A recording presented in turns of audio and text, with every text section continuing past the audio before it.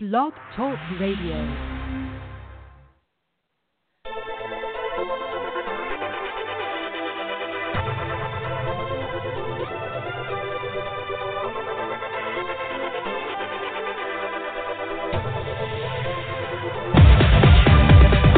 Welcome to the podcast for the 21st century, for military spouses, by military spouses, about military spouses and their world. Welcome to another edition of the critically acclaimed, always fresh, never boring Military Spouse Spouts. Here's your host, Susan Reynolds, and co-host, Dave Etter.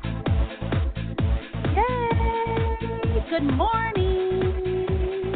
I always sing this part. So, Spouts listeners and fans today, it's just me today, Susan Reynolds, because Dave is on his way to someplace in Germany. Because, in case for those of you who are tuning in for the very first time, Dave is actually in Germany. And we do this show, isn't the internet amazing? Isn't technology awesome? And we do this show when it's 3:30 in the afternoon his time in Germany and 9:30 in the morning Eastern Standard Time here in North Carolina.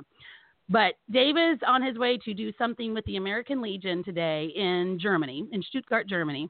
So he can't make it today. So that's okay, though, because as we know, for 3 or 4 weeks, Dave was flying solo while I had gone in for surgery, recovery, the whole shebang. But today we have a very special guest, and her name is Kelly. And I love Kelly. She is one of my most favorite people out there in the entire world because she is awesome. And Kelly is from Millie. Hey, Kelly. Hey, Susan. That was such a sweet intro. I love it. Well, I'm glad you're here because, you know, this is a big deal, what we're talking about today. We're talking about moving. It's moving time. It is PCS season. We're right in the middle of it. I'm literally like watching a moving truck for one of my dearest friends down the street right now through my window. So, Yep. I've seen 3 in my neighborhood in the last month. Yeah. 3 in my neighborhood, too. So, yeah. Yep.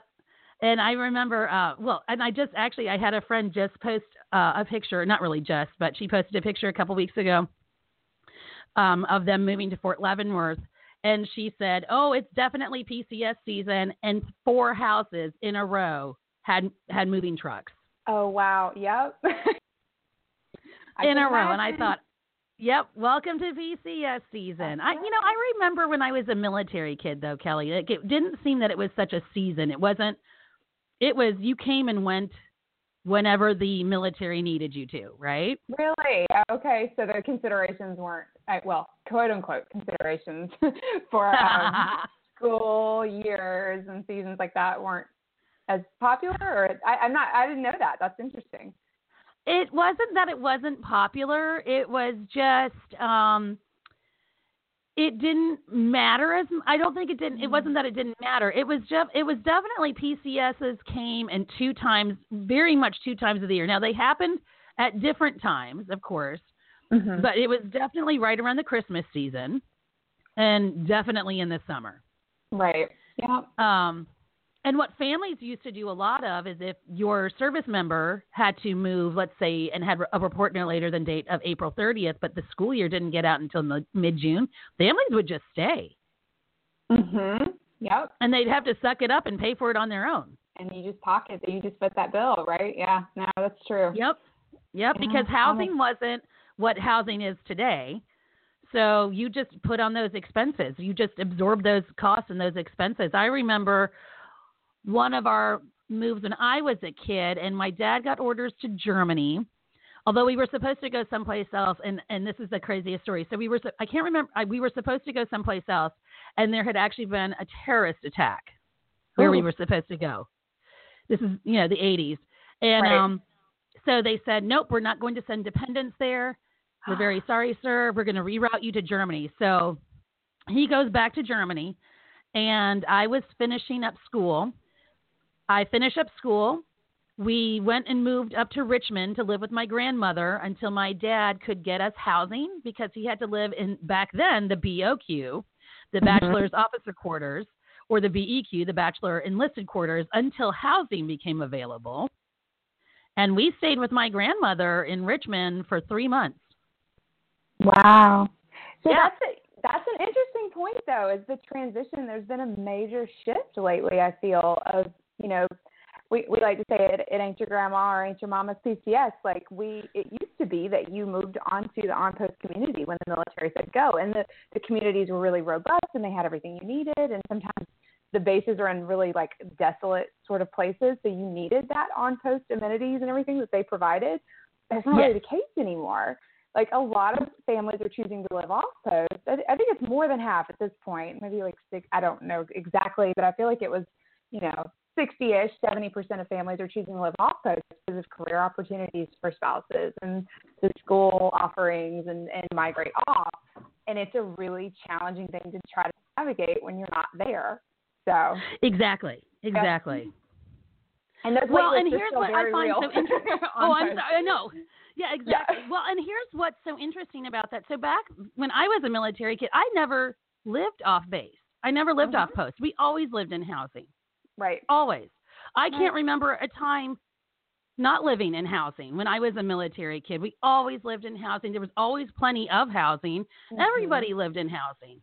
I mean, it was the craziest thing. I don't remember having any friends who didn't live in housing. Oh yeah, I can imagine. Yeah, so I've only lived in housing once, and it wasn't even on a base. It was a school situation. So we were only there for like 18 months, so it was just the easiest thing to do, to not have to break leases and whatnot. But in my 11 years of being a military spouse, we've lived on base, quote unquote, one time. Every other time I've lived on base. Yep. Wow. Yep. So my child wants to live in base housing. Oh, funny. Yeah, he goes up whenever we go on to Fort Bragg. He wants to live in housing because this is where, again, my military childhood is very different from his military childhood because I grew up in housing areas, and I, grew up with a plethora of playgrounds and parks that we could go to and play at until the streetlights came on, because I can sit here and visualize what our last housing area looked like before my dad retired. And there was, in the middle of all the stairwells, because it was overseas, it was the stairwell housing. That was 6 apartments in these giant apartment buildings, right? These 3-story apartment buildings. And they had basements that had all the washer and dryers in them. And then you had a storage room in each of them. And then there was like this rec room that could be used for whatever. It was supposed to be either used for meetings or something like that. Here's the really crazy part. All of the stairwells connected to all the buildings. So you could go. It sounds like a dorm. It was really cool. You could go from one stairwell to you could be in one building and go to another building and never actually walk outside. Wow, that's crazy. Yeah. I don't know. Yeah, that would be hard to stomach as an adult, I think. But as a kid, I can imagine that being really fun. It was so much fun because we would ride our bikes down there when it rained. Oh, yeah, because they were, of course, the buildings were, the halls were wide enough because you had to be able to get furniture in and out of those storage rooms. So they were wide. It was massive. They were tall. It was a lot of fun as a kid. And they all had windows, so it wasn't like it was this dank, basement-y, scary, like eat your face off horror movie, kind of stuff. Yeah. But I remember that as a kid, and I remember that in kind of a horseshoe shape around this giant play area, which had a field, a playground, picnic tables, a little gazebo, were all of the buildings, were all of these stairwells, or part of them, because everything was almost everything was set up that way. It was very similar all throughout housing.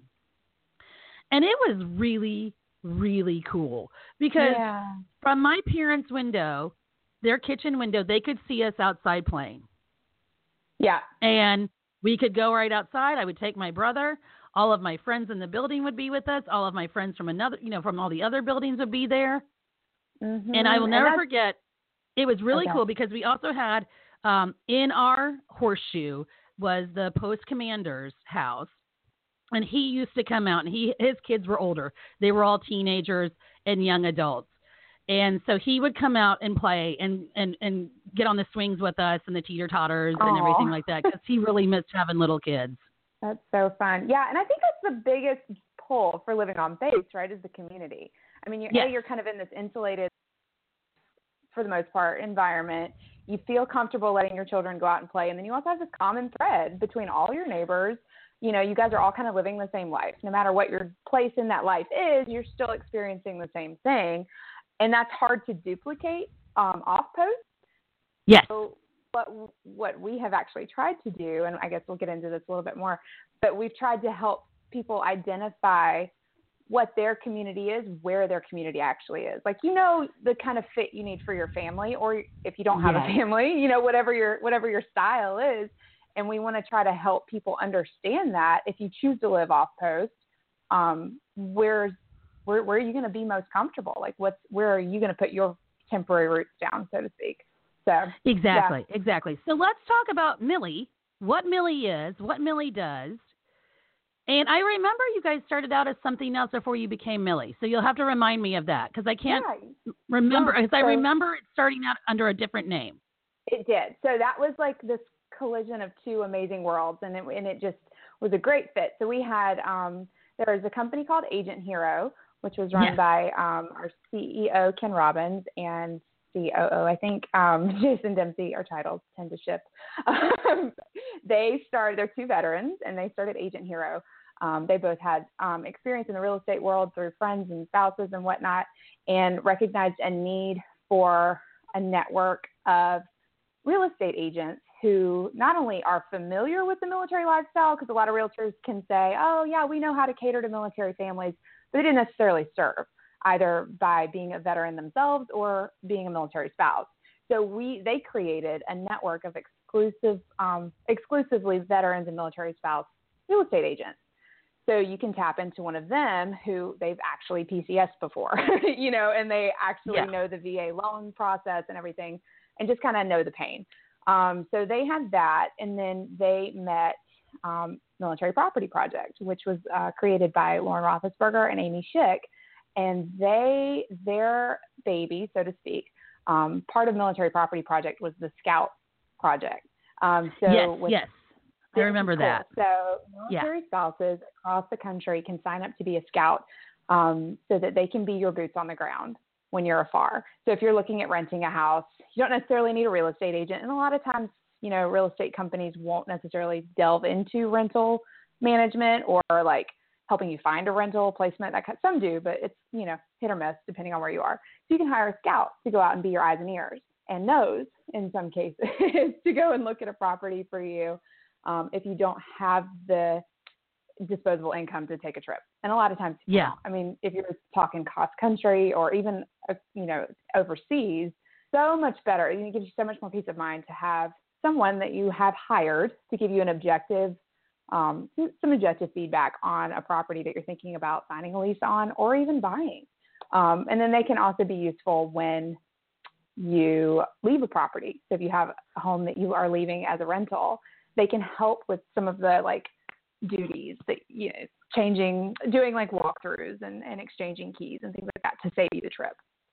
So Military Property Project and Agent Hero combined, and they created this umbrella, which is who we are today. And then we've added another pretty impressive resource, we think, in our installation guides. So for about 12 months, we created processes and did focus groups with military spouses. We hired military spouses to do photography for us. We created custom maps and like legit commute tables for over 70 installations across the country. So holy bananas. That's a lot of installations. It's a lot. I mean, there's still plenty more to go. We hear every day, of course there are. You don't have this space, but we're working on it. So we have information, or probably, I think it's like 75% of the active duty population has representation on the site in the installations that we've chosen to cover. So we have tackled some of the big areas too, like DC. That's a pretty overwhelming thing to get orders to like Fort Belvoir, the Pentagon, or something like that. If you're not familiar with a big city, which I was not. This is part of how I came across Millie, because like, OMG, I had no idea how complicated living in an area like that is. I mean, for so many reasons. So we dove headfirst into that, and we feel like we have a pretty comprehensive view. I mean, and it's, our tone is really casual. It's really approachable. We kind of took the position of, okay, on my focus groups, I'll get on and I'm like, hey guys, pretend like I'm your best friend. I'm moving to the area. Tell me everything. Tell me the good, the That's bad, perfect. the ugly. Right. I'm like, it's just we even call them like the neighborhood dish. Like, it's like, okay, tell me the situation on this area. And we cover a variety of types of neighborhood. We don't show like partiality to any one place because we know there's something different for everyone. Like if you're the kind of person, let's say you need land because you are into horses, we try to identify that. If you are a professional spouse or career-minded spouse and you need to know where the biggest city is that you have the best job potential or, employment potential, we'll tell you where that split the difference area is. Where do people live halfway to split the commute? If you're single and you want to party, where do you live? And if you have family, where do you not want to live because those kids are single and they want to party? That kind of stuff. Yeah, well, no, that's a big deal. I mean, I loved it when we were childless in Europe. I can't lie. Totally. I mean, we always talk, we call it lofty. My husband and I call it lofty living. Like, we wish we had lived in a loft at some point. So when we retire, I think I owe him a loft in downtown something. Yeah, it was fun. I mean, I'm not going to lie. It was a lot of fun. We did a lot of traveling. We went out a lot. Yeah. I bet. It was a lot of fun. It was a lot of fun. So we tried to basically our approach was like take like a dozen of the websites that you go to. You get your orders and you immediately go to the internet. We kind of tried to condense everything that you would search for into one place. And it's not, it's not going to make your decision for you. Like you still need to kind of choose your direction and then do some more on your own, some more research. We try to identify the schools, and this is something that's near and dear to your heart, and we've talked about before.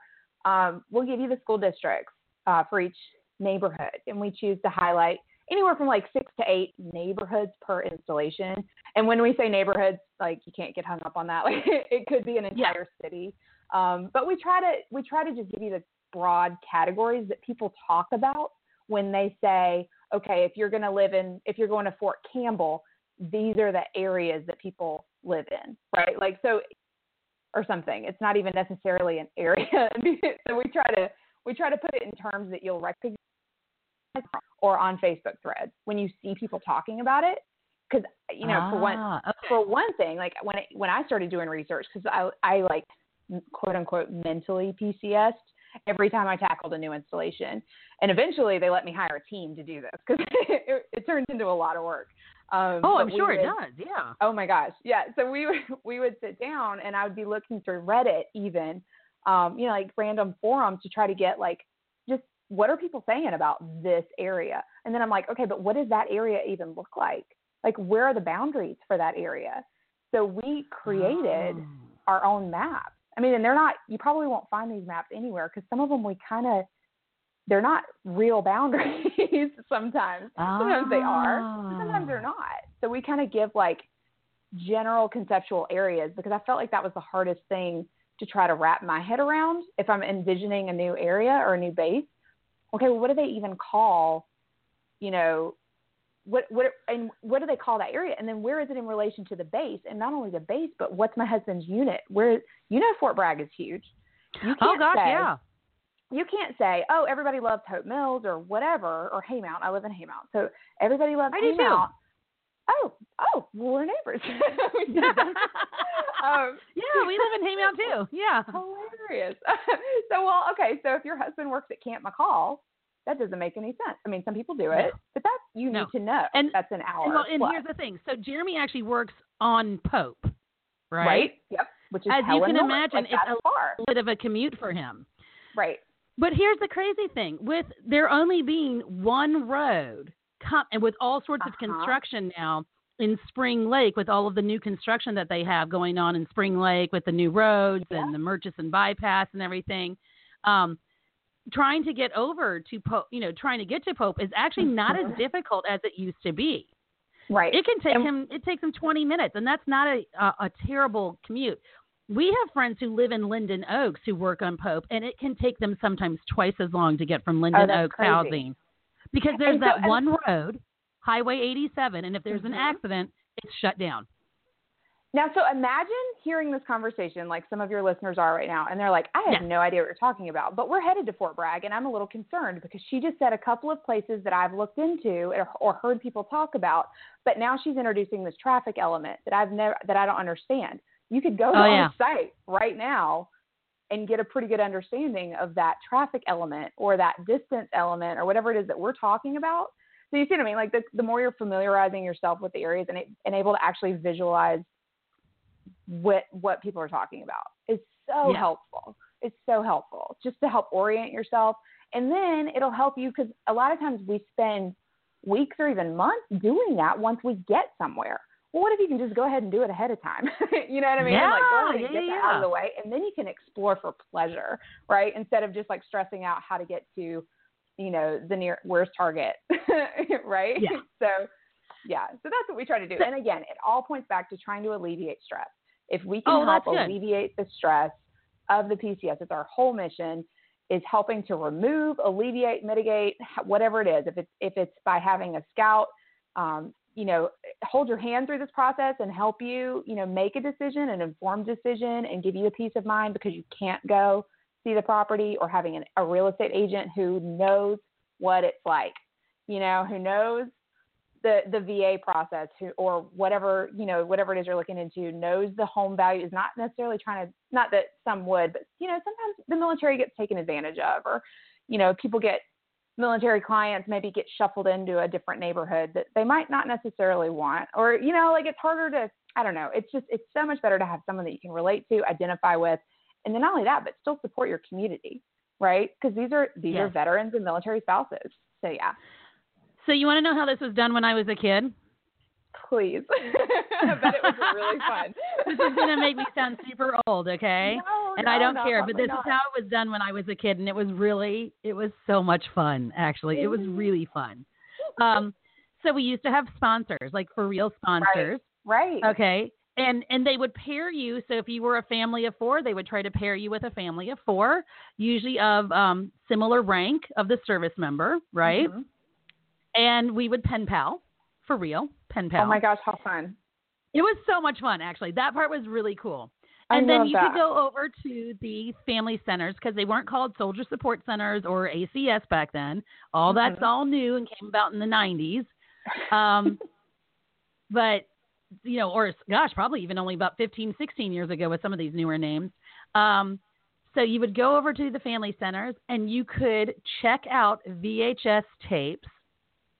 Okay.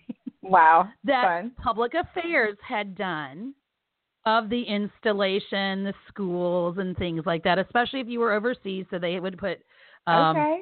Yeah, it was really cool. And it would be, without a doubt, some of the cheesiest stuff you've ever seen. It'd be like, oh, this is the chow hall and the food is yummy. Susan, the videos are still there. They're online now, and they're still cheesy. That's kind of another thing we wanted to address. Like, there are so many great resources out there. I'm not gonna lie. Like, there are tons of like government sponsored and all kinds of resources for PCSing and like installation guides and things like that. But they're really cumbersome to look. They're not aesthetically pleasing. They're fine. It is what it is. It's information, right? But we kind of felt like it could be pretty, like it could be displayed in like a fun way.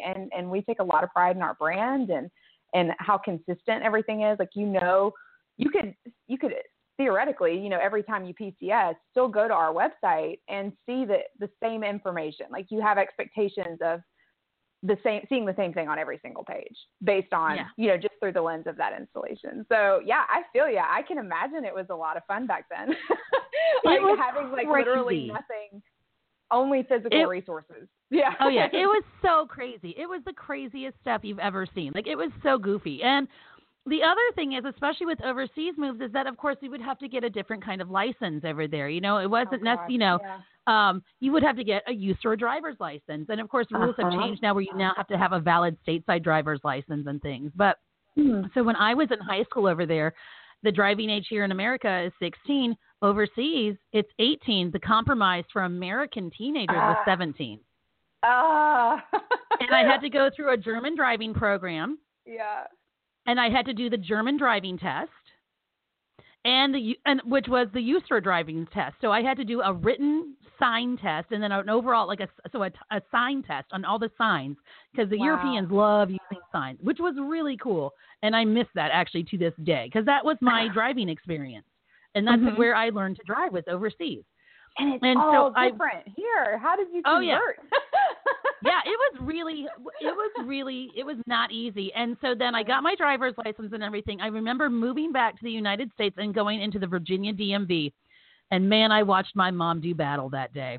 Oh, and, no. I mean, she did battle with such precision that I swear to you now, Patton would have been impressed.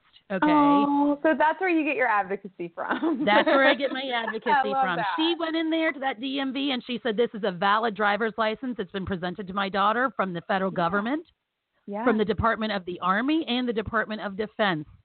She has a valid driver's license. It's now time to issue her a Virginia driver's license. And the woman was like, well, I don't understand what this license is. This is just, how long ago military kids really, it wasn't easy for us when we were coming back from overseas, right? I bet. Yeah. No, and I bet. So my mom was like, I'd like to see the policy then that says that you can exclude this license and that this is not a valid license. And the woman just sat there and went, what? She's like, I'd like to see the Virginia policy. I'd like to see the policy. Man, the manager came right over and he goes, so-and-so, this is a valid driver's license. It just happens to be issued by the U.S. Army to this young lady over here, which means they're stationed overseas. Wow. So yeah. And she was, but she had never seen it before. Well, yeah. Our percentages aren't growing. You know what I mean? Like, there's, it's still, and this is back when the AFM commercials used to tell us there's 1 million people overseas, okay? Right. Because back then there were.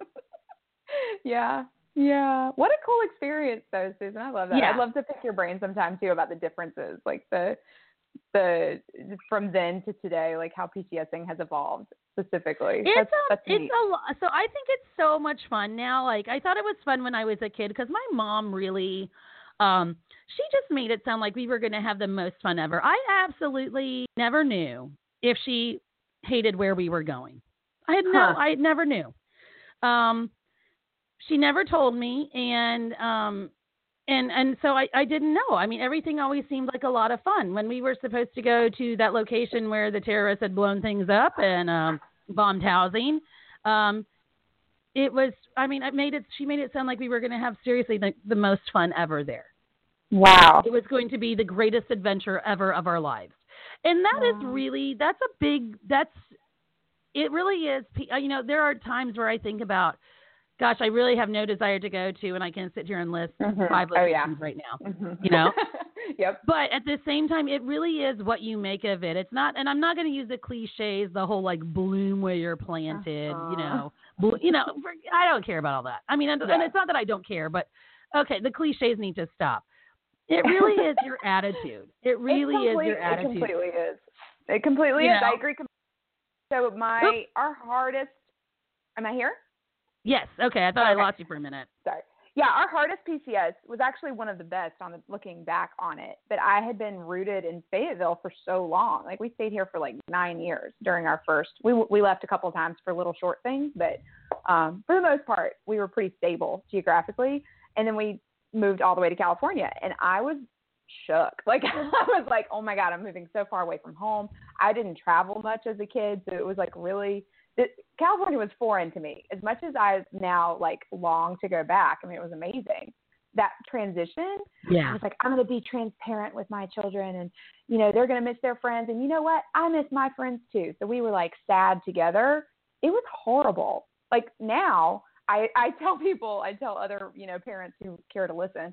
She was only 4, so it could have been a multitude of things that was on her mind at 4, but she had a tough time transitioning, and I always kind of come back to, like, I think I handled that wrong. Like, I think there's value in being transparent with your feelings and like vulnerable and all that stuff, but a kid needs you, like, your children need you to like set the tone, and I totally set the wrong tone. So going forward, every move since then, I'm like, this is awesome, even though it's maybe not. It's still like, and they've done just fine. Like, we're not PCSing this summer, which has been kind of a rarity for the past few years.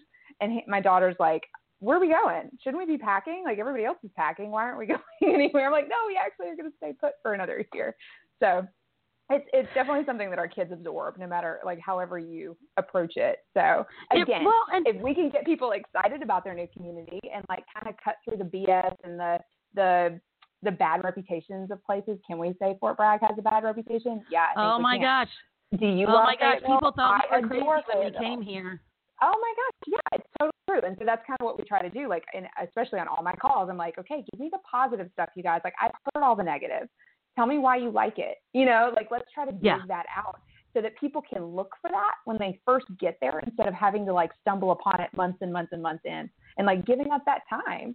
You know, like that emotional time that they're going to have to spend creating or finding their community or getting plugged into things they enjoy. Like, we just want to try to bypass that just a little bit and like show the light at the end of the tunnel. Like, yeah, the process sucks, but it can be fun on the backside once you get settled. Yeah. Well, and that's the thing. So when we first moved here, and I agree with what you're saying, because when we first moved here, I mean, when we got a report no later than date and not orders, right? And we were leaving Offutt Air Force Base in Nebraska. Okay. Oh, wow. So we're Air Force on an Army post. First of all, the people my husband worked with thought we were nuts, right? They were like, you guys are crazy. Right. Why on God's green earth would you want to go to Fort Bragg? Right. You know, he's going to deploy all the time. He's never going to be home, blah, blah, blah. I mean, like, they're like, and it's Fort Bragg. Ew. Right? And I said, are you kidding? I can't wait. I can't wait to, see trees again, okay? Because I'm in love with trees. Yeah. But Nebraska, the layout of Nebraska, it's a plains state. So there's not trees. There's not a lot of trees. And it's not the greenest place as the East Coast is. It's very plush. It's very green here. It's very humid. Right. And being from the South, I wanted to be closer to home again. And I missed trees.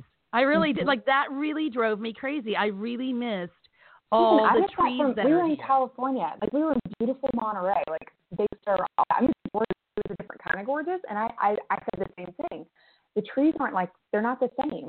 They're not as green and abundant here. Exactly. They're abundant. And so that was a really, my hardest PCS move actually was, so I ended up working for the Department of the Air Force as a civilian overseas again. And that's how I met my husband. He was stationed over there, and we were there for 3 years. And then he got orders to Offutt Air Force Base in Nebraska, and that was my hardest PCS.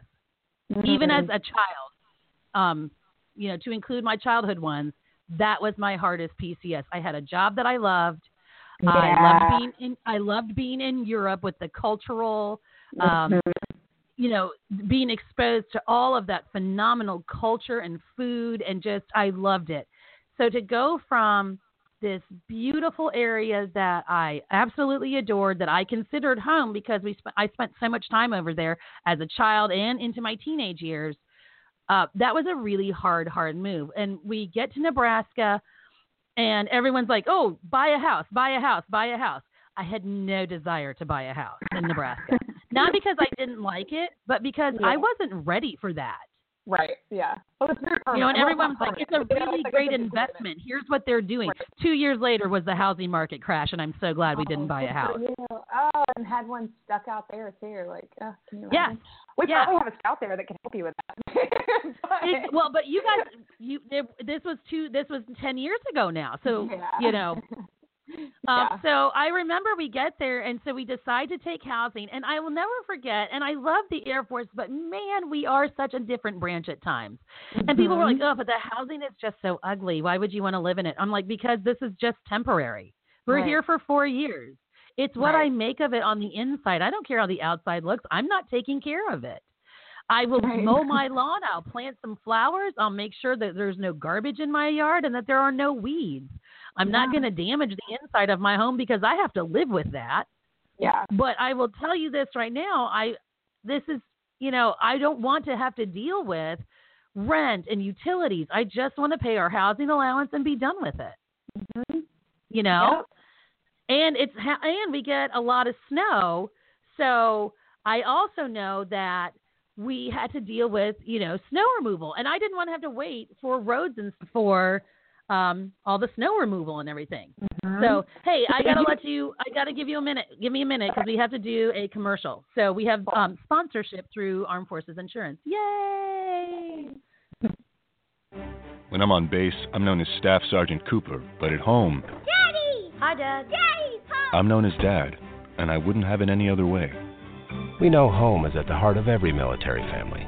That's why we founded Armed Forces Insurance, to protect the property of our fellow servicemen and women. Call 1-800-633-2006 for a no-obligation auto, home, or renter quote, or visit www.afi.org. At Armed Forces Insurance, our mission is you. And we're back. Yay! Okay, we have Kelly here today with us on the show. Dave is traveling to Stuttgart, Germany. And we have Kelly here on the show with us today from Millie, and we're talking PCS season.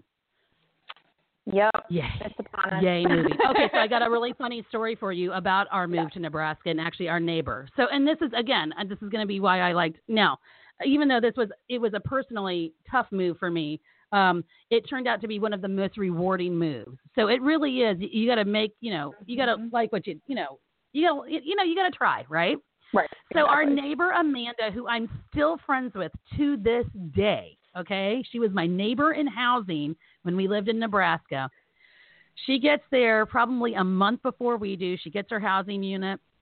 Yay. But she had to take it fast, because her cat decided to crawl into her dresser and get PCS'd from McGuire Air Force Base, Fort Dix area, halfway across the country, and for 7 days was trapped in her dresser in a moving van. Wow. So did they just think the cat went missing? She was like, oh, shoot, the cat is missing, and they figured out what happened. Because he used to hide in her dresser, and she figured it out. She thought she had gotten him, and he had gotten out of the room he was in because one of the movers opened the door, let him out, and he went and hid in the dresser. Wow. Yeah. So that's going to go on our next tip list. Make sure your animals are accounted for. Exactly. So and that's the thing. So, and I will never forget, as we moved from that location, our neighbors were also moving at the same time. So our houses were being packed out right at the same time. They were going to Camp Lejeune, and we came here to North Carolina, to Fort Bragg, right? And boy, their moving company was not a good company. They were actually strapping their furniture to the back of the van. Stop it. I've seen that picture. Yeah. That meme. Oh, no. Oh, yeah. And there I am with my newborn baby, seriously, my 6-week-old baby. And I'm carrying him, and there's Dawn. I'll never forget this, my neighbor Dawn, and she just plops down in the grass and starts crying. Oh, my God. I've been there. And I know. Yep, and there I am with my newborn baby. I plopped down in the grass next to her, and I sat there because, you got all those hormones because you just had a baby. And I started crying with her. All the feels. No, that's probably the only part that the government, actually supplies for us is the truck and the movers, right? Yeah. That's the help that we get. And it's funny because I think the civilian perception, the military move, is that it just all happens. They take care of everything for us. In reality, all we get is the mover and the truck. And I would say 99% of the time, that's probably the most stressful component. And that's the one we have absolutely no control over. You're just a number and a cog in the system. I mean, unless you do a ditty, I guess, which bless those brave souls. I don't know how. But some people make that work for them. It is, I have friends, especially this season, we've had 4 friends move, and they're constantly coming to me, Kelly, oh, my God, how do I deal with this? How do I do this? Are they supposed to do this? Why won't anyone return my calls? Where's my stuff? They didn't do an inventory. I mean, just this season, I've heard some of the craziest stuff that the companies get away with, and I get it, they're having to really underbid themselves to get the contracts, and it's a crazy busy season, but it's just baffling how incredibly stressful and seemingly haphazard it all is. Someone needs to. And as you're like, wait a minute, not only are you moving us, but now you've sent us to a contractor who is really underbid. Right. Yeah, and really poorly, too. Let's be real. I mean, they're not paid well. Okay, they're not, and these people are not paid very well. These movers, these packers are not being paid very well. And now half my stuff has been broken or stolen. And I'm supposed to be excited about this? Yeah, we'll file a claim, Susan. Exactly, because that always works out. I mean, I saw my friend Aaron, who has the Brawless podcast. when they did their last PCS move from when her husband retired. They did their last PCS from Arizona to Florida. I think they had thousands of dollars worth of damage.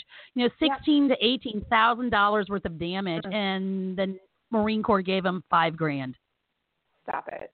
Oh, yeah. I usually do file a claim. Well, so I put it this way. I tell all my friends this too. Like, if they're being respectful, if movers in the company are respectful to me and to my stuff, then I will let a lot slide, because it does. It's just stuff's going to break.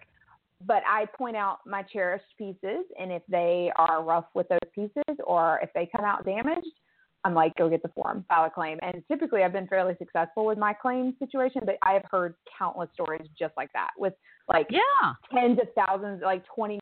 I had a friend whose motorcycle wasn't properly secured in the truck, and it fell over. It was totaled. It's like a $20,000 bike, and they were just like, I mean, all in just the fight. It's just such a fight, to get what. Anyway, yeah. Well, and that's the part, and so that's the part of moving though that I think is the most stressful. Is what kind of condition is my stuff going to show up in? Totally. Or where is it? Okay. So coming from Virginia to Fort Bragg, which we did last year, just Fort Belvoir to Bragg, easy move, right? It's a 5-hour drive. It shouldn't be that complicated. Door to door. Shouldn't be complicated. It was the worst one I think I've ever had. That does not surprise me. They split my shipment. For some reason, the guy showed up with a truck that was like, I swear to God, I could have rented a bigger U-Haul myself. Like, it was tiny. And I'm like, this is a 5-bedroom house. What are you thinking? I told him, and he pulled up, it's not going to fit. And he was like, oh, it will. Trust me. I'm like, it's not going to fit. So it didn't all fit, but he didn't let me choose what he was going to take versus what they had decided for me to split up into another shipment. So I had a bookshelf show up at my house in Fort Bragg with no shelves. Right. I had my daughter's mattress, but no box spring. Random stuff that I went to storage just downtown, literally 3 miles from my house. I could fit to it. And they wouldn't release it for 6 weeks. That's crazy. 6 weeks. I called every day. My poor move coordinator. I was like, I'm sorry. I had her name. I was like, I called her every single day. Hey, checking in. When are you going to let my stuff go? You're holding me hostage. Well, we can't, on and on and on. Oh, I know. Oh, I know. It's crazy. Oh, yeah. Crazy. It is crazy. So now here's our smoothest move, though it was not my most favorite move. Our smoothest PCS was actually from Germany to Nebraska because, so going back to how long things took when I was a kid, but we weren't moving during PCS season. That's the thing. So my husband typically moves in October. Right. If you're off, okay. If you're off season, you're good. Usually those. So we have every time we've PCS, we've always been off season. It's always been the fall. Yeah, the that's kids nice. are already in school. Right. Everything. It's very quiet. Right. And so, and I have to say, I would prefer to either PCS in October or in April. Which is another time I've seen people move. And I remember that as a kid was we had fall and spring moves too. So I'm going back to how it was when I was a kid where you had to, overseas especially, you had to 6 to 8 weeks in advance schedule your move. Yeah. And those were our suspense dates. Those were the suspense dates my husband was given. So it was great. And because we were coming from an overseas location, my dad, who lives in North Carolina, said, well, I will be your stateside POC. I'm super pumped. He was so excited. I was like, okay, Dad, we're so cute. But he's like, I haven't PCS'd in 30 years. This is exciting. I was like, oh, Dad. It was really cute, right? I mean, yeah. It was, and so we gave him we did a special power of attorney for him, so he had the ability to answer questions or do anything, or cool. Even though he was here in North Carolina and we were going to Nebraska, he was our POC. So our stuff was moved out of our place in Germany beginning of August, right? And we beginning mid-August, right? So right around that time frame. And so our stuff was packed up and moved, and we were told it wouldn't end up in Nebraska until sometime in the middle of September. And that's fine because we were leaving mid-September, we were leaving Germany. 3 weeks later, Nebraska Transportation calls up my dad and says, hi, may we speak to Sergeant Reynolds? And he goes, well, I'm sorry, he's still stationed overseas. And the guy gets kind of flabbergasted, and he goes, am I speaking to, Colonel Harvey Benz, his stateside POC? And my dad goes, yeah, you sure are. I'm his father-in-law. What can I help you with? We have his stuff. And my dad goes, young man, what are you talking about? You have his stuff. He's still overseas. Young man, are you sure? Young man. Yeah. And he goes, yes, sir. It got here really fast. 3 weeks. It took 3 weeks for our belongings to leave Germany and to be shipped halfway across the country. I mean, that's a record now, isn't it? I've never even, I was like, what? Shut the front door. That's door Seriously. to door for real. Oh, man. I mean, that has never, I was blown away. That's awesome. And so my dad sends us an email, and he's like, hey, can you call me? And we call him. And he's like, yeah, your stuff is in Nebraska. They're putting it in storage. Wow. Yeah. Yeah. What are you talking about, Dad? What are you talking about? And so he called the transportation office in Germany. They called over to the transportation office in Nebraska. The guy was like, yeah, man, we got your stuff here. It's already shown up. All your household goods, your unaccompanied baggage, everything's here. Wow. We noticed you weren't shipping a car. Do you need to ship a car? Because that might take a while. He's like, no, we're not shipping a car. Oh, okay. I mean, strike while the iron's hot, though, right? Yeah, we were like, maybe we should buy a car really fast. Yeah, that's cool. I mean, I've heard decent things about overseas moves, mainly because they crate your stuff, and you're right, like the expectation, it's gonna take a while. Like that going into it. The trouble, I think, where it gets really stressful, especially for me personally, I've always tried to do door-to-door moves, just because I don't want my stuff going in storage. I don't know why. I've just kind of always had that, like, no, I'm going to rush and beat y'all here. And then you're kind of at the driver's mercy, and sometimes they're great and sometimes they're not. Like, I'm going to break down in Texas where my family so happens to live around the holiday. Like, we PCS'd over Christmas one year, and our driver curiously broke down, the week before Christmas for like 5 days, and we're stranded in California, and our stuff arrived on Christmas Eve, which is fun. That's really fun. So we had to accept our household goods on Christmas Eve. Luckily, we had friends, and, we were able to kind of, anyway. So yeah, it's just the unknown with it. So here, the point is, like, that part we can't do anything about. I don't know if anybody really can. It just stinks. So at least if you know more about where you're going, you're confident in your decision of the house you've chosen, the neighborhood you've chosen, you've had some trusted information provided to you, or, knowledgeable service providers that have been helping you out along the way, you can at least tuck that away, right? Like the apprehension for that component of your move, which all of these moves are significant. I don't care how far or how close you are to where you're going, like always a big deal. Emotionally, whatever, psychologically, all of that. At least we can help with that. So we're just trying to encourage people to, tap into our services and tap into our resources. And a lot of them are free. Like all of these installation guides that we talk about, it's just like Google. I mean, it's completely free. We don't even ask for your email address. Use it. It's out there, and we actually are introducing sponsorships on the page. So some of the people in our local communities, specifically here in Fort Bragg, local business owners are starting to realize the impact of being able to help sponsor our content and say, we support military families and we want to help Millie continue hosting this content free of charge for military families. So they're purchasing sponsorships. They're also able to get their businesses in front of incoming military families, once again, who are going to spend weeks and months trying to figure out their new duty station and surrounding area. Like, okay, I'm coming to Fort Bragg. I hear Fort Bragg sucks. I'm going to go to Millie.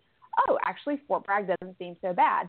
These areas seem like our family would really jive with. And, oh, not only that, look, cool coffee shop. I should hang out there because that's what I liked so much about Fort Campbell was blank coffee shop, right? Like, so we're just starting to see the value in that. Just being able to, once again, plug in and connect military families with their local communities so that they can just skip over some of that pain, right? Like, it's just, the sooner you get plugged into your community, the sooner you realize what types of resources are out there for you, the more smoothly it's going to go. So, well, and what I think has become so cool about military spouse life and military life now, and we, like it, hate it, feel lukewarm about it, is social media has really helped connect people. you know, yeah. and Yep. you know, what I find interesting is that you know, I love the peer-to-peer component, but it's very you've got to walk a fine line with that peer-to-peer component because I'm a member of many groups, especially special education and disability and EF&P groups, and boy, everyone has a different answer. Right. Totally. You know, and I'm a person that I like to go straight to the horse's mouth. So I have purposefully researched Air Force policy in regards to EF&P. And I have connected with people who are part of overall Air Force EF&P and asked them to send me policies, right? Send me the policy about X, Y, and Z. I want to see this in writing. Not because I'm trying to be disagreeable, but because I want the right information. Oh, so gosh. I love peer-to-peer. You're going to get every interpretation available online. Yeah. So I love peer-to-peer, but at the same time, not everyone does that. So I'm skeptical when it comes time to the peer-to-peer because somebody, you know, people think, I remember when I told people after we had been here a couple of years, they were like, I can't believe you like it there so much. It's they're like, it's so military. I'm like, yeah, that's exactly what I like about it, though. Oh, yeah. You know, like and there's pockets that aren't, you know, like it's just, there's plenty. There's something literally for everyone. Most places. So my experience at Offutt wasn't great. It just wasn't great. I didn't have a very good experience there. And it wasn't the unit. It wasn't the people. Right. It was the military experience there. I really felt like, as a spouse, that they forgot that they were military. It felt like a Monday through Friday, 8 to 5 duty station. Yeah. And I had come from overseas where the operations tempo was a little bit higher, where we were volunteering a lot with mortuary affairs to help families and those who actually worked in mortuary affairs, helped them do their job. Maybe not the full part of their job, but things like we would bring, because I worked in MWR, so we would bring bag lunches, like box lunches out, especially when we had a lot of casualties coming in from Iraq and Afghanistan. We would have box lunches we would send out to the mortuary affairs people who were working really hard and not able to get anything to eat at 2 o'clock in the morning because nothing was open. Right. You know, so I mean, I was used to this very military supportive installation because, of course, Ramstein Air Force Base overseas, it's going to be like that, right? Yeah. And sure, I ran into some frustrations some frustrations over there because, of course, at 9 a.m. when I'm trying to get a new ID card, it would be down in the Pentagon for updates, which meant I wasn't getting an ID card that day. Because the whole system was down for updates. Because it's 3 o'clock in the morning in the Pentagon and they can do that, right? Right. So, those frustrations of being overseas at times definitely got to me, but I was used to this very robust family and supportive, but I really liked that ops tempo. Like that tempo, I thrived in it. I didn't mind I didn't mind everyone digging in because the cosmetic stuff, the fluff fell away. Right. Oh yeah. The little catty, the little fights, the shenanigans weren't there because we really were that mission focused, right? Yep.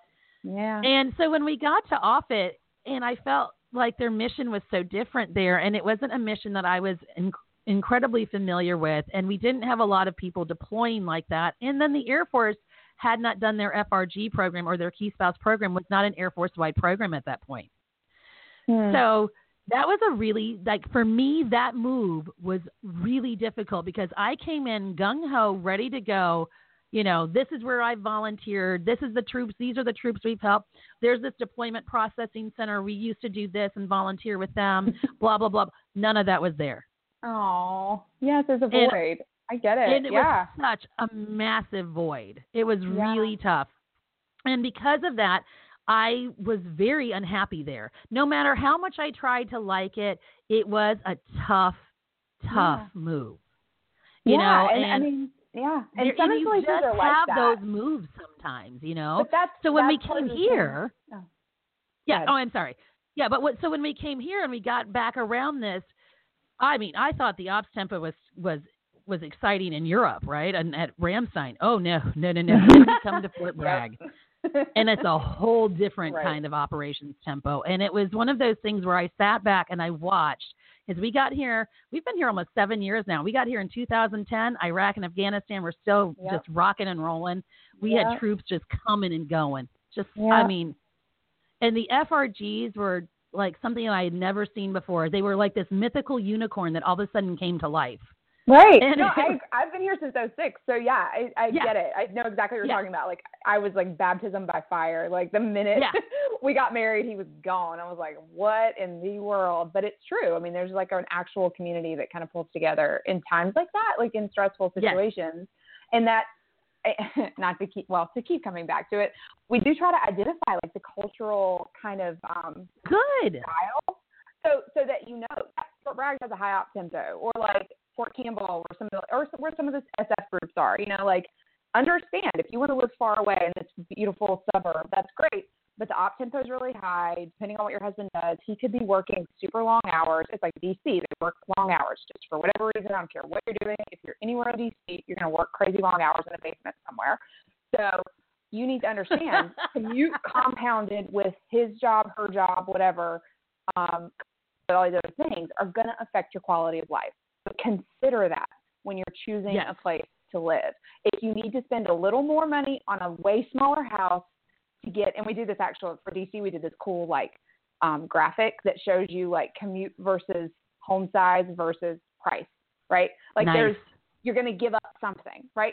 But that didn't translate the same in Hawaii. We did Oahu too, because there's a ton of bases out there. Your concerns there are totally different in Hawaii. Well, not really. There's still like the traffic, but understanding the weather patterns, or like the climate, the culture, in Hawaii. Like those are things that are when you get there, you go through the shock phase. Or like if you're not from the South, coming to Fort Bragg might be a shock. It's very southern. So okay, let's talk about that. What does that look like? What does that mean? Like, please don't get in a hurry at the grocery store. You need to stop and say hello. Like that. Those are things that you're gonna either on your own or you're gonna hear nasty rumors about. So let's just pull the layers back. It is what it is. This is where you're going to. These are things you need to understand just to go ahead and get it out of your system. Like, and then you'll be able to adjust more quickly. So even if it's related to the base, like there are some postings that are not amazing. But here's the bright side, like here's how to compensate for that. Here's what we've heard other spouses say that they do, or they, get involved in to try to help manage the lack of whatever. And those all, like you said, it comes straight from peer-to-peer contact, all of our focus groups. And we wouldn't exist if it weren't for, social media and Facebook and whatnot, because that's where all of those conversations take place. So we tap into all of our networks, which, you can imagine we have many, 10 degrees of whatever. And people have been so eager to jump on board and contribute information and just, just help us out with helping other spouses out or families out. And then on the peer-to-peer side, we also turn around and fact check everything. We're not going to. That's good. You have to do that, though. You really do. You have to do that. Yeah. Well, because we want to make sure that it's consistent with what we're putting out. We're not trying to like blast any particular area as being like, don't live there. Some people need to live there, budget wise or whatever the case. Like, okay, well, I'm gonna tell you where people like in that area, even though it may not be ideal for some. Definitely do your research on crime statistics or things like that. But there are little gems to be found here too. So we try to give like as broad of a representation as possible, so that people can find what fits their budget, fits their style, can make their family happier more quickly. And then from there, we obviously encourage people to either utilize one of our agent heroes or a scout to help just that last little piece of, okay, well, I think I have a couple of houses picked out. Can you just go and tell me if it's right underneath the flight plan of, the blah, blah, blah airport? You got it. And then you do have to worry about that because those planes are loud. Totally. Sometimes that's just hey, I got to do one more commercial break for us. Okay. So let me do that really fast, okay? Okay, cool. When I'm with the fleet, I'm known as Petty Officer Lopez. But at home... Honey, can you get this down for me? I'm just Tony, and that's fine with me. We know home is at the heart of every military family. That's why we founded Armed Forces Insurance, to protect the property of our fellow servicemen and women. Call 1-800-633-2006 for a no-obligation auto, home, or renter quote, or visit www.afi.org. At Armed Forces Insurance, our mission is you. I really like those AFI commercials. Yeah, they're good. They really are good, aren't they? I'm like, hey, AFI, thank you for that. I know. So I'm glad that you guys do some background research on the peer-to-peer stuff. That's really important because you have to, because just because one person had a bad experience. And here's the thing, and this is what it's so funny, because even though I didn't enjoy my time with the actual installation, I still tell people the positives about Offutt Air Force Base. That's the crazy part. I'm like, look, you got a kid who is EFMP, or as an adult, you are EFMP. You are registered with EFMP, right? The medical care in that area is some of the best I've hands down ever seen. The schools in Nebraska are some of the best I've ever seen. I was getting my teaching certification when I was out there. So I got to do student teaching in their schools. And I didn't have my son yet. So and so I was there childless, but I still knew these are very, very good schools. Yep. Omaha, Nebraska itself has a lot to do, and it's very family oriented. It's very walkable, and there's just a lot going on. But for me, the biggest drawback to that area was the snow.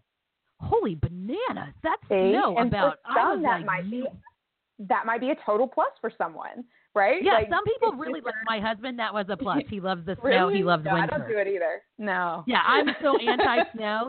So yeah. So when we have friends we had a couple of friends just move from the Eglin Air Force Base area, right, to Colorado Springs, and they moved in. Okay. Great move, 2 great locations, right? But they were like, hey, it's mid-May and we're getting snow in Colorado. I'm like, ha. But that would kill me. That would hurt me to my core, right? Like that would be people are like, I would kill to live in Colorado Springs. I'm like, I'd have to think about that one, to be very honest, because the weather is, the weather hurts me like that.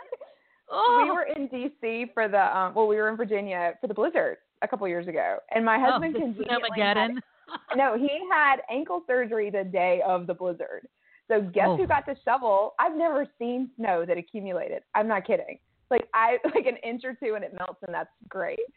Yeah. I had to shovel feet of snow. Like daily. And thank God his mother is from New York. He grew up in New York. So he's like, okay, you got to do this and this and this. Hey, I'm like murdering him in my mind. You're like, thanks a lot for your ankle surgery. Sorry you're in pain, honey, but I'm going to hurt you now. I'm like, can't we just not go anywhere? He's like, no, it'll like mess everything up. You have to shovel it in the sidewalks and whatever. It was awful. So I had vowed. It was awful. Oh yeah. And we used to have snowing parties. So my neighbors were so great. So one of my neighbors, his name is Greg. Well, now he's no longer in. But his name was Greg. And he got so excited that he bought a snowblower, right? He was so excited. And so I had gotten home from work. My husband was TDY, like in training to deploy, right? Mm-hmm. It snowed like 8 inches. Okay. And then we were still calling for more snow overnight, but you had to get rid of that initial first snow so that you could, I guess that's you could salt your sidewalk, right? Right. I am not kidding. I was out there, and this is back when I used to smoke too. So I was out there with a cigarette hanging out of my mouth, a 6-pack of beer in the snow. Nice. Okay. I was like, what was it from Christmas Vacation that, like Uncle Eddie? I was like Uncle Eddie out there, okay? Just not in my ugly boxers, right? Okay. That would have been a great post. Oh, my gosh. It was so funny. Greg comes by with his snowblower, and I look over, and I have this beer in my hand. I put down and I was like, what's up? And he was like, oh, good grief. He's like, let me do this because I just got a snowblower, and I'm super pumped. He was so excited. And he got my yard. He got my next-door neighbor, Kevin's yard. He got my other next-door neighbor, Amanda's yard.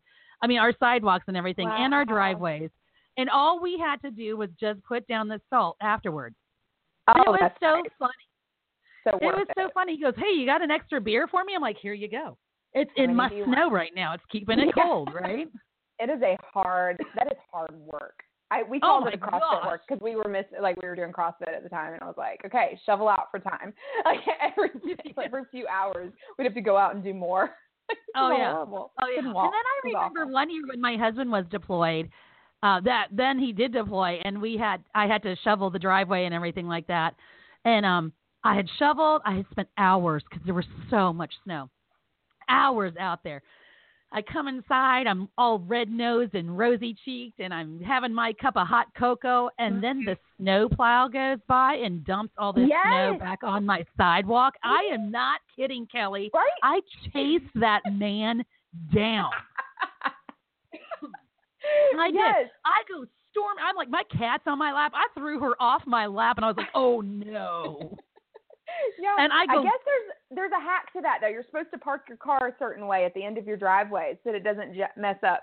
The things you learn in a blizzard. Well, I was so mad. The guy was like, I'm so sorry. Because I was like, hey, I just shoveled that. You put it back. And he was like, I'm really sorry. I'll come and clear it. I was like, right now. You'll clear it right now. Right That's now. Awesome. And I got to tell you, after that, when they came by our street and they had to go around that corner, they always had the snow going into the opposite yard across the street where no one lived. See? Yeah. Yep. There you go. That was one thing too. The neighborhood we lived in Virginia evidently had some VIPs that needed to get out. So it was funny to see which streets got plowed and which ones didn't. Oh yeah. Of course. Luckily we were on the exit of the neighborhood, so we got plowed. It was good. But oh my goodness, that snow was so terrible out there though. And then Northern Virginia gets it too. Yep. Yeah. But here's where Nebraska is smart. They know they get snow like that, so they know how to handle it, right? Here in North Carolina, we're like, we could possibly get half an inch, and it will melt within an hour. Shut down the state. Shut down everything.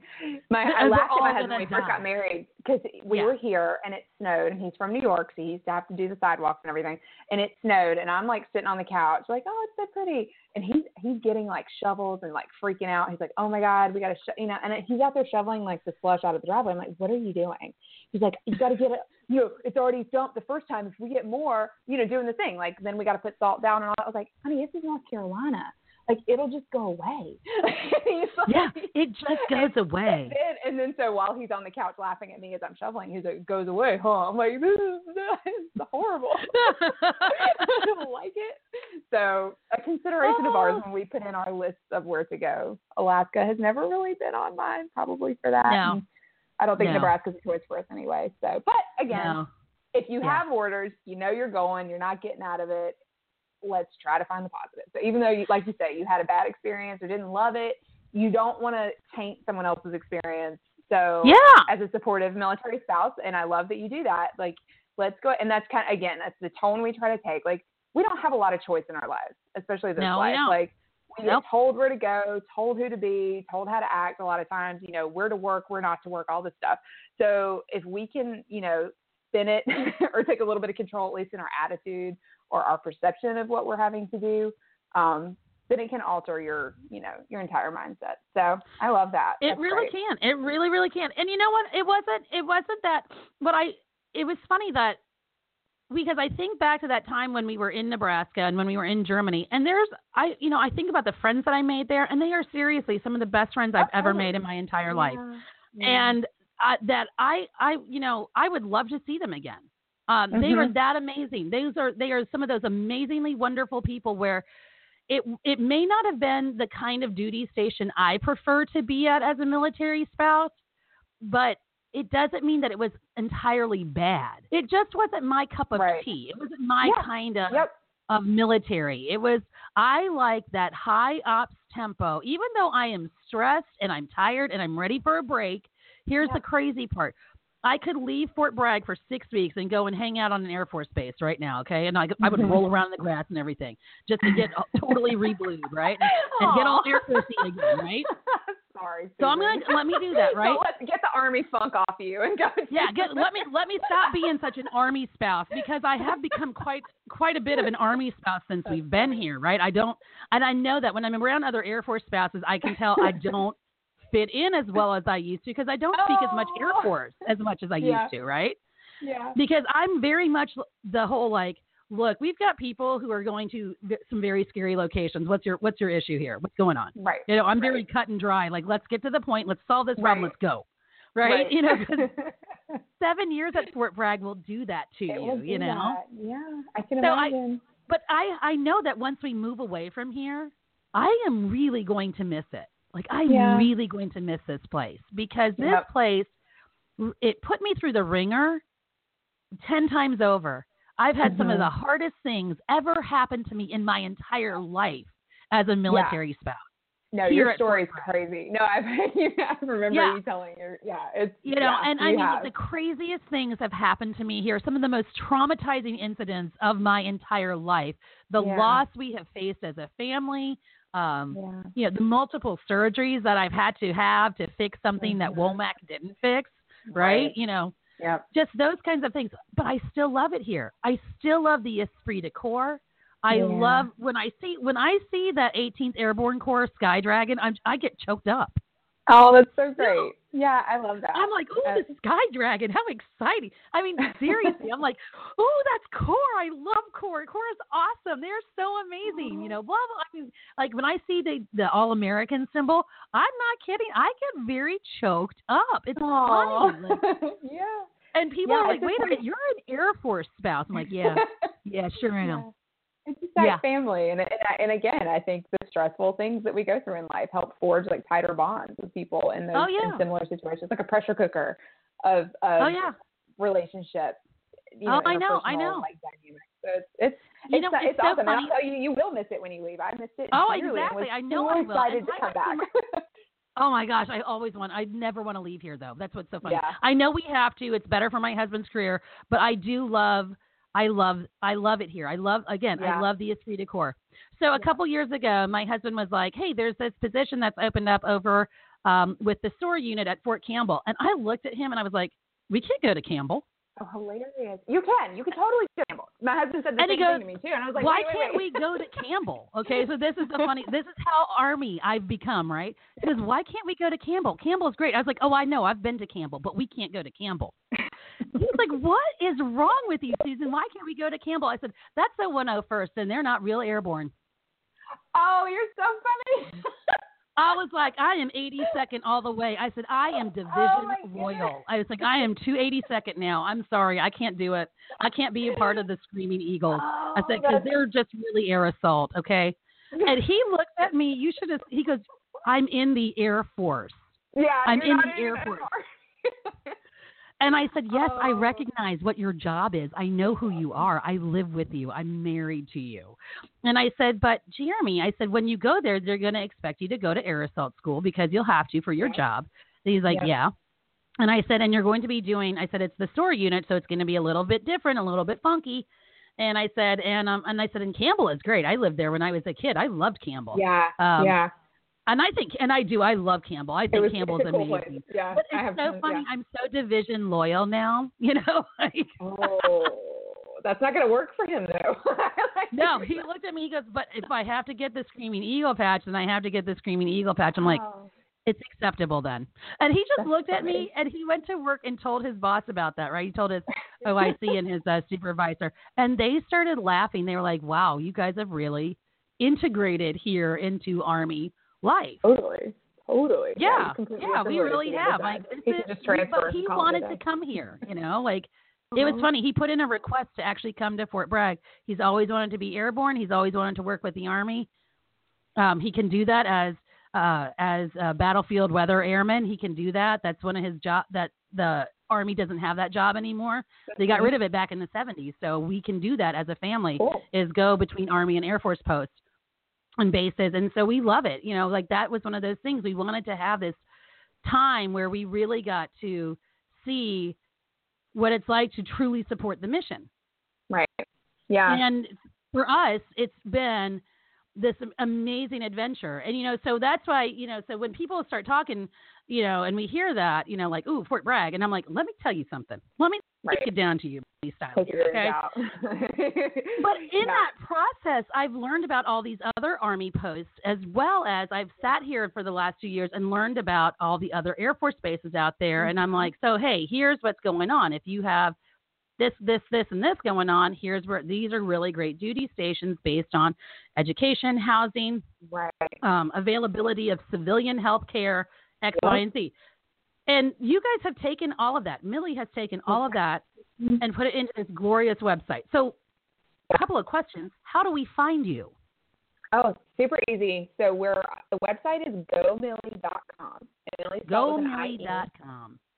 To navigate through, depending on what you're interested in or what you're there for, you're visiting for. If you need base information, there's some really clear tabs right at the top. You find your base, or you can connect with an agent hero directly from the site.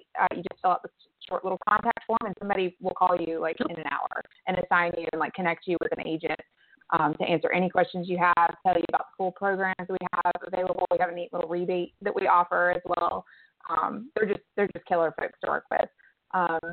So you can also connect with a scout. If you're in need of a scout, you can kind of explore some of the jobs that they offer and get to meet some of them virtually. So we have a cool map that, pick whoever from, it's almost like it's kind of like TaskRabbit, in a sense. So you kind of pick a person to help you out with the job and see what kind of stuff or support they can offer. And that's all on the site. So it's gomillie.com. We have a really active Facebook page. Our social media manager, she's in digital marketing, I think now, Alexis Miller. I think you guys have met. I love Alexis. She's a sweetheart. She's amazing. She's our Air Force representative on the team. We actually are pretty much all Army, affiliated, and Alexis brings that dose of Air Force for us. So you guys could commiserate. And then we have, so the Facebook page is Facebook, Go Millie is just the handle. So you can easily just type that in and find us. We have an Instagram, and that's nice. The Millie Way.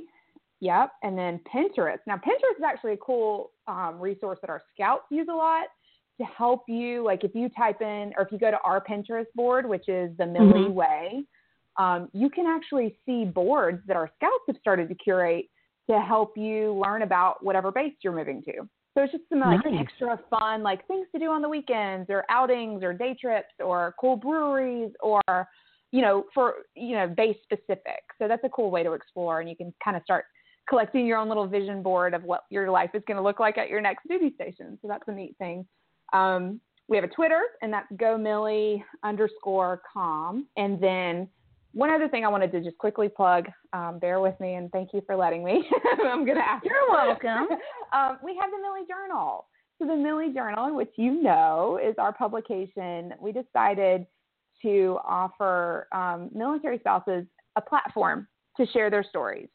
And we have had dozens and dozens of military spouses in all walks of life. They could be, some are professionals, doing the work-life balance thing. Some are volunteer superheroes. Some are, giving tips on how to write a book or how to integrate into a new military community when they move. I mean, everyone has their own story to tell. And we define a Millie as a creative problem solver who is just owning the military experience in a unique way. And we just wanted to be able to provide all the stories so that every military spouse can come to our site and find someone that they identify with, because I think that's huge, to be able to see someone that's living this life in a totally different way than you would maybe assume or what you've maybe previously been exposed to. And you can find all encouragement and positivity and just, some confirmation that maybe a path that you're choosing to walk does make sense and does work. And I just want to, again, say thank you to you Susan, for contributing one of our really awesome stories. So if you guys want to go check out Susan's I Am Millie story, hers was titled Undiscovered Millie. It was a really good one. So thank you. Yeah, Thank you. I had a lot of fun writing that. It was great. It was awesome. And it actually did really well. I mean, it's a great, I think people just love to hear things that speak to them. So, you talked about advocacy and sort of how your evolution of a military spouse came about. And I think that is a common thread for all of us. Maybe the destinations or the end result might vary. But for the most part, I think we all kind of go through this growth process and learning how to do this life and be happy with it and, make it yours. So it's a very different life, It is. And I'm so glad that you all do the journal, because I think that we need to have that storytelling component to our military life and about how. So I'm going to interrupt my own thought here. So for me, where Fort Bragg has really shaped me as a military spouse is in the advocacy component, though it's always been a part of my life personally. Right. I watched my mom, and not just at the DMV in Virginia, in Richmond, Virginia, when I was 18 years old. I mean, I watched her from a very young age. Right. Yeah. From the time I was probably 8 or 9 years old, I watched my mom step up to the plate and knock it out of the park. And I didn't even realize what I was watching, you know. I mean, I was so young watching her do some of this stuff. But there it was, a very positive and powerful influence in my life who taught me, you know, these things and, you know, not only did she teach me these things as a child, but she taught them to me as a fellow military spouse. Yeah, I love that. Didn't you? You said because she is my fellow military spouse. Yeah. That's the other thing. I love that. There's so much wisdom there, you know, and just being able to tap into like her experiences and being able to have modeled her behavior as I think that's just super neat. And you had such a privilege to have that. That's so great. Oh, I agree. I absolutely agree. And her military spouse experience, of course, is completely different from mine because one, we're living in a far more digital age. But when my dad was in Vietnam, it would take 6 to 8 weeks to get a letter. Yeah. He called maybe once a month, collect from Vietnam, and it would cost them $100 for 10 minutes. Whoa. Yeah. Whoa. Yeah. Because, of course, DSN lines didn't exist back then. When they got married, the furthest inland he was allowed to go on his R&R was to Hawaii. So she had to fly from Virginia out to Hawaii. They got married. 2 weeks later, he was back in Vietnam, and she was back in Virginia. Wow. That's so much respect for that. That's so, that's crazy. I know, and it's so different. So, it's funny because I posted a question, I think you saw this because we're Facebook friends, about how do we try to stay compassionate with our fellow military spouses? Because I'm not going to lie, there are days, especially as we're getting closer and closer to my husband's retirement, where I've become a little cynical, I've become a little jaded, and I'm just tired. Like I'm tired, you know, where I've done my fire hoops. I've gone through my motions now. You know, I've done the gung ho where I'm looking for maybe not necessarily quieter, but I'm definitely looking for it not to be so crisis mode. Everything, you know, my booty's on fire all the time, right? Yeah. And so how do we remain compassionate? Because I got to tell you something. When I speak to the spouses of the Vietnam generation, I can see their compassion, but it's almost like an impatient compassion. They get it. You're gone from your spouse, right? They get that. Yeah, but they're like, wait a minute, you get to FaceTime your spouse. I never got that. Right. That was my first thought when you were telling that story. It's like, oh my God, I feel bad for ever complaining. You know, but then, but then flip that too. Okay, so we went through, you and I both went through like crazy deployments and op tempos and like casualties and, you know, that all of that. And that was an insane experience. And then my brother-in-law is actually in the National Guard. He's a chaplain. He's doing amazing things.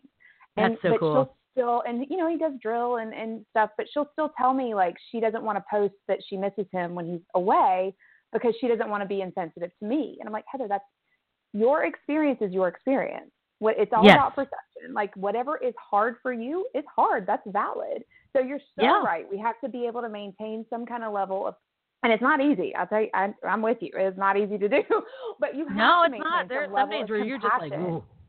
Yeah, because in a sense, she does. They you know, whatever it.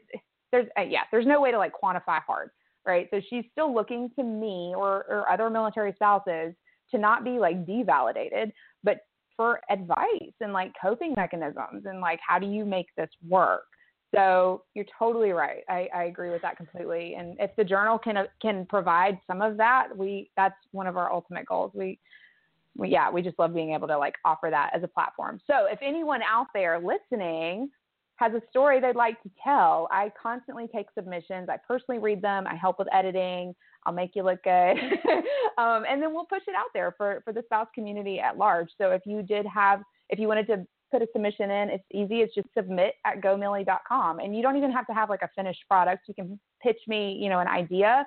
I'll help you focus it. And then we go from there. And we love, and not just for like professional bloggers or anything like that. Like, just tell me your story. Tell me how you want to impact another spouse, and even if it's just telling your story experience. So I think that's great. I love that. Thank you. Because I think that story, a spouse's story, a family's story, is invaluable in shaping the future of our military and policies and things of that nature. You know, and I love that. I think it's one of my most favorite parts about what you all do. Not only do we need to understand the area and the culture of where we're going, because every installation has a culture. Totally. Like every branch has a culture. But having that story there and feeling like there's someone there you can identify with, that's really cool. I love that. Yeah, we love it. It's one of my favorite things to do during the week is to sit down and read stories and be able to share them. So keep them coming. I would love to get I would just love to get inundated. So put it out there. I'm going to post the journal. I'll post the journal on the Spouts Facebook page. Thanks, in a little while. So, and how to find you. And it's probably going to come up over the next few days. It'll be like, find Millie on Pinterest, find Millie on Twitter, you know. Perfect. That's amazing. Here's the Millie Journal. You're welcome, because you have so much social media, which is awesome, that I can do that. And I can, it'll help get people to actually listen to the episode as well, which will really help. Yeah. Oh, trust me, we'll share it straight from you.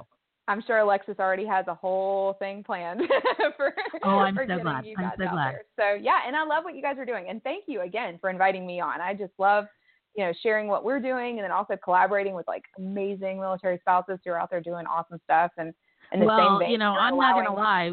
We need to have you guys come and be a sponsor with us so we can have you guys advertise. I would love that. Hello. I'm not gonna lie. There I am. I'm unabashed. I'm unabashed. Okay, there it is. Let's talk. So we have about 2.5 minutes left. Okay. And I'm going to have to start playing our the exit intro in about a minute. But I just wanted to say thank you very much for coming on the show today. I'm really excited about what we talked about today. It was a fun show. I had Always fun. With you. Any conversation Oh, my with you gosh. is awesome. So much fun. But next week I have Dr. Ingrid Herrera-Yee coming on. We're going to talk mental health, and we're going to talk National Guard. So when you brought up the National Guard component, I'm very excited about that. Yeah. Because I feel like I don't know a lot about the National Guard, and I think that's probably not true. I probably know more than I think I know. Right. Yeah, it's a neat world, and I honestly, my heart goes out to the spouse community in the National Guard, because they aren't they don't connected. because they're not on installations. They're they're citizen soldiers or citizen airmen. So they endure the sacrifices to some extent, but then they also don't have the community, which is tough. So yeah, I think that would be great. I can't wait to listen to that. I'm excited. And Ingrid is so much fun. I love Ingrid. Yeah. So thank you though for coming on the show. I'm going to tell you this right now. We're going to have you come back. Sure. You'll be anytime. back. Anytime. not like not like I'm threatening you here, but you will come back because we've had such a fun time. And then you'll have Dave here the next time too. Cool. So Dave is so funny. Dave cracks me up. I was actually really I want to meet him because I wanted to pick his brain about being a male military spouse. I know that voice isn't often heard or amplified too much, and I would actually love to feature him on the journal. So if he would be interested in sharing his story, that would be cool for us. Awesome. Well, I will let him know that. Okay. I will let him know. Okay, so I just got the little blurb telling me that we need to do our exit, and thank you again. Look out, everybody. I'm going to be posting Millie information for the next few days, and thank you again, Kelly, for coming on the show. I really appreciate it. Thanks so much, Susan. It was fun.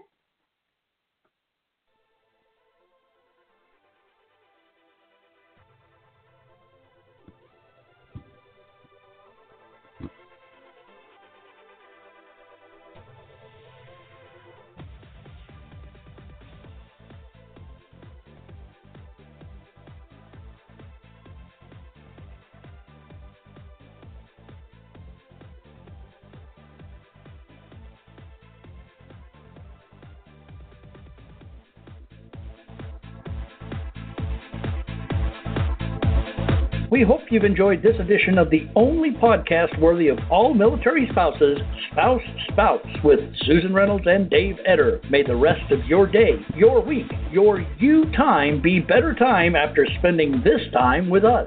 Until next time, coffee on.